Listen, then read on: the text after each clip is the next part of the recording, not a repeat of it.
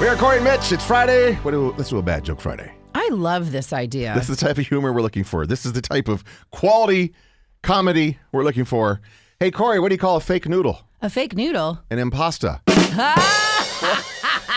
See, the problem's going to be Corey's going to actually like all these jokes. I know. That's going to be the situation. Hey, Mitch. Hey, Corey. Two guys walked into a bar.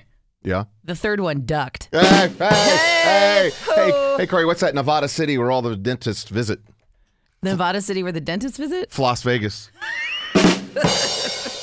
Yeah, hey, Mitch. Hey, Corey. Who's the roundest knight at King Arthur's round table? The roundest night. I have no idea. Circumference. Circumference. Hey-o. Daniel, you got a bad joke?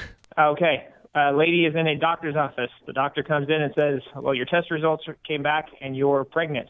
She says, you've got to be kidding me. Hey, you got a kid in me. Oh, I get it. There you go. Thanks, Daniel. That's awesome. Thank you. Bye. So now you know what we're looking for. 503-733-5465. Bad Joke Friday, 1019 Kink.